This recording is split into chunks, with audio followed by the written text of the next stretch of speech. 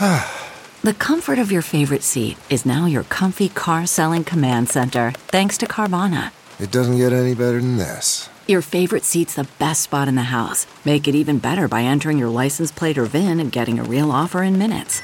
There really is no place like home. And speaking of home, Carvana will pick up your car from yours after you finalize your offer.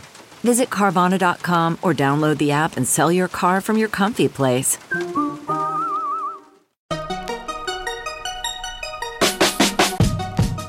Welcome to the Tech Meme Ride Home for Monday, April 29th, 2019. I'm Brian McCullough. Today, there's no reason the hotel chains can't do what Airbnb does, why super zoom lenses might be the real improvement in smartphones right now.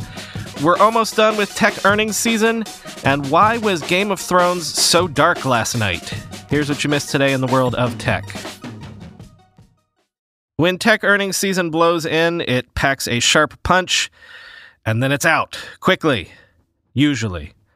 We've only got two biggies left, Alphabet tonight, about the time this episode drops, and then Apple tomorrow afternoon. But for now, brief mention for Spotify, which reported Q1 revenue of 1.5 billion euro, up 33% year on year, and a reduced net loss of 142 million euro, down from a loss of 169 million euro from the same period a year ago. But that wasn't the big news. The big news was that Spotify became the first streaming music service to hit 100 million paying subscribers, quoting from The Verge.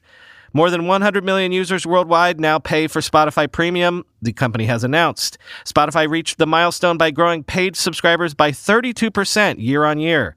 Including free subscribers, Spotify now has a total of 217 million monthly active users worldwide. That includes 2 million Indian users who joined after the company launched its service there in February. Globally, the numbers put Spotify well ahead of Apple Music, its closest competitor, who reportedly had 50 million paid users worldwide at the beginning of April. However, in the U.S., Apple's music streaming service is winning, according to the Wall Street Journal, with 28 million subscribers compared to Spotify's 26 million, end quote. And quick side note, given the Game of Phones / podcasting wars narrative from last week, remember I told you that Spotify had also quietly acquired the podcasting studio Parcast. That was among the places that withdrew their podcasts from Luminary last week. Rumor was that the acquisition price for Spotify was $100 million.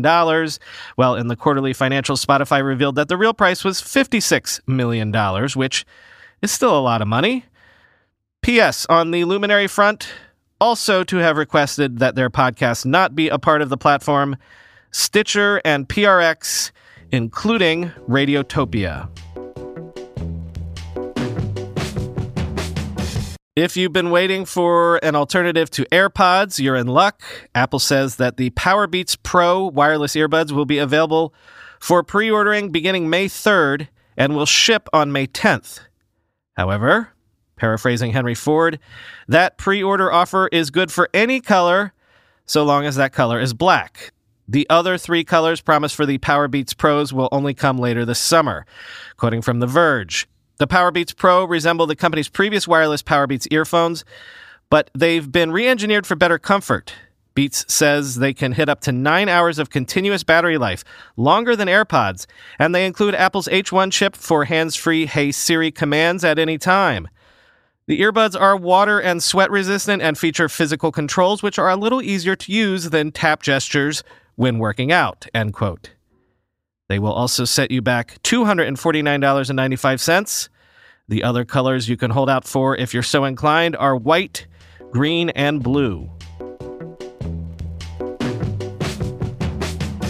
There's long been a narrative surrounding Tesla that goes something like this.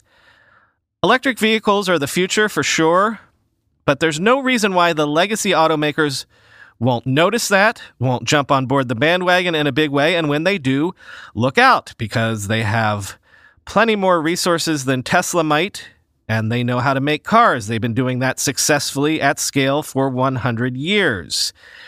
Well, apparently there's a similar narrative around the home rental / hotel space. It goes like this. The big hotels aren't dumb either. They can see the number of stays places like Airbnb and HomeAway and others are hoovering up. So there's no reason the incumbent hotel chains can't get into this game as well, and when they do, they'll have tons of resources and plenty of experience creating, hospitality experiences.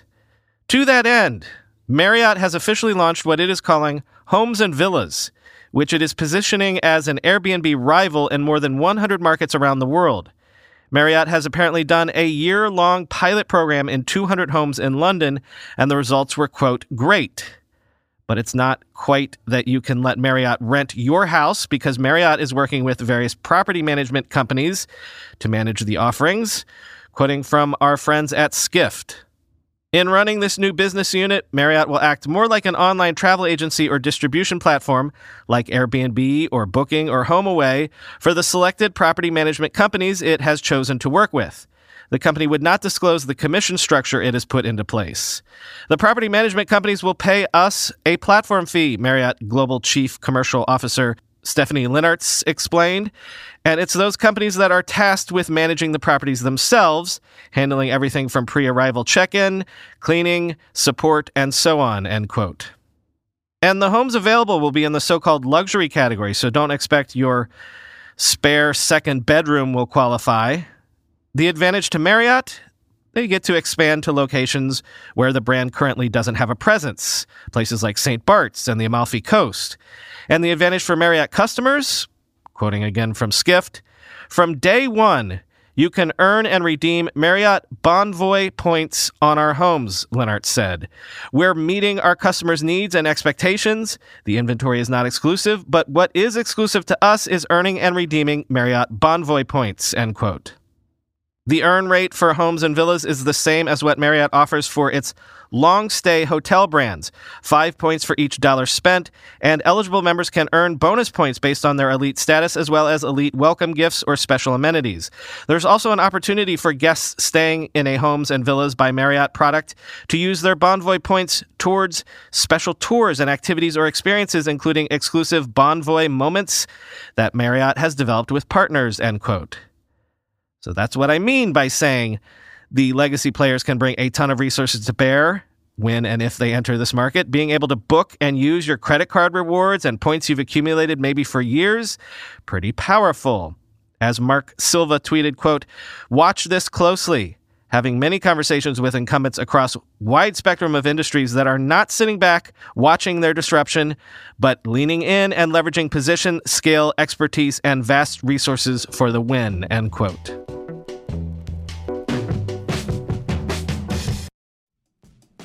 Whether you're selling a little or a lot, Shopify helps you do your thing, however you ka-ching.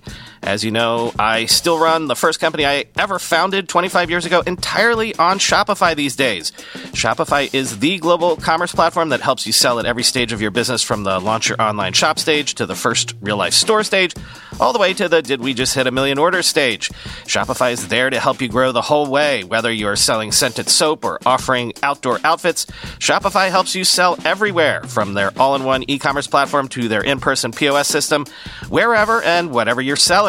Shopify's got you covered. Shopify helps you turn browsers into buyers with the internet's best converting checkout, 36% better on average compared to other leading commerce platforms. And sell more with less effort thanks to Shopify Magic, your AI-powered all-star. What I love about Shopify is that you can take any business to the next level, even 25-year-old ones, but especially 25-day-old ones. Sign up for a $1 per month trial period at shopify.com/ride, all lowercase. Go to shopify.com/ride now to grow your business no matter what stage you're in. Shopify.com/ride. In 2023, just 10 vulnerabilities accounted for over half of the incidents responded to by our sponsors today, Arctic Wolf Incident Response. Wouldn't you love to know how to take these vulnerabilities off the table and make life more difficult for cybercriminals?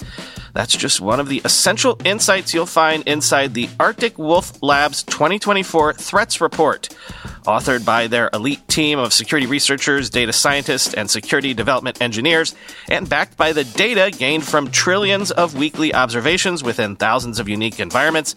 This report offers expert analysis into attack types, root causes, top vulnerabilities, TTPs, and more. Discover the attack vectors behind nearly half of all successful cybercrimes, why ransom demands climbed 20% from 2023, and find out why 2024 will be an especially volatile year for cybersecurity. Learn more and get your copy now at arcticwolf.com/techmeme.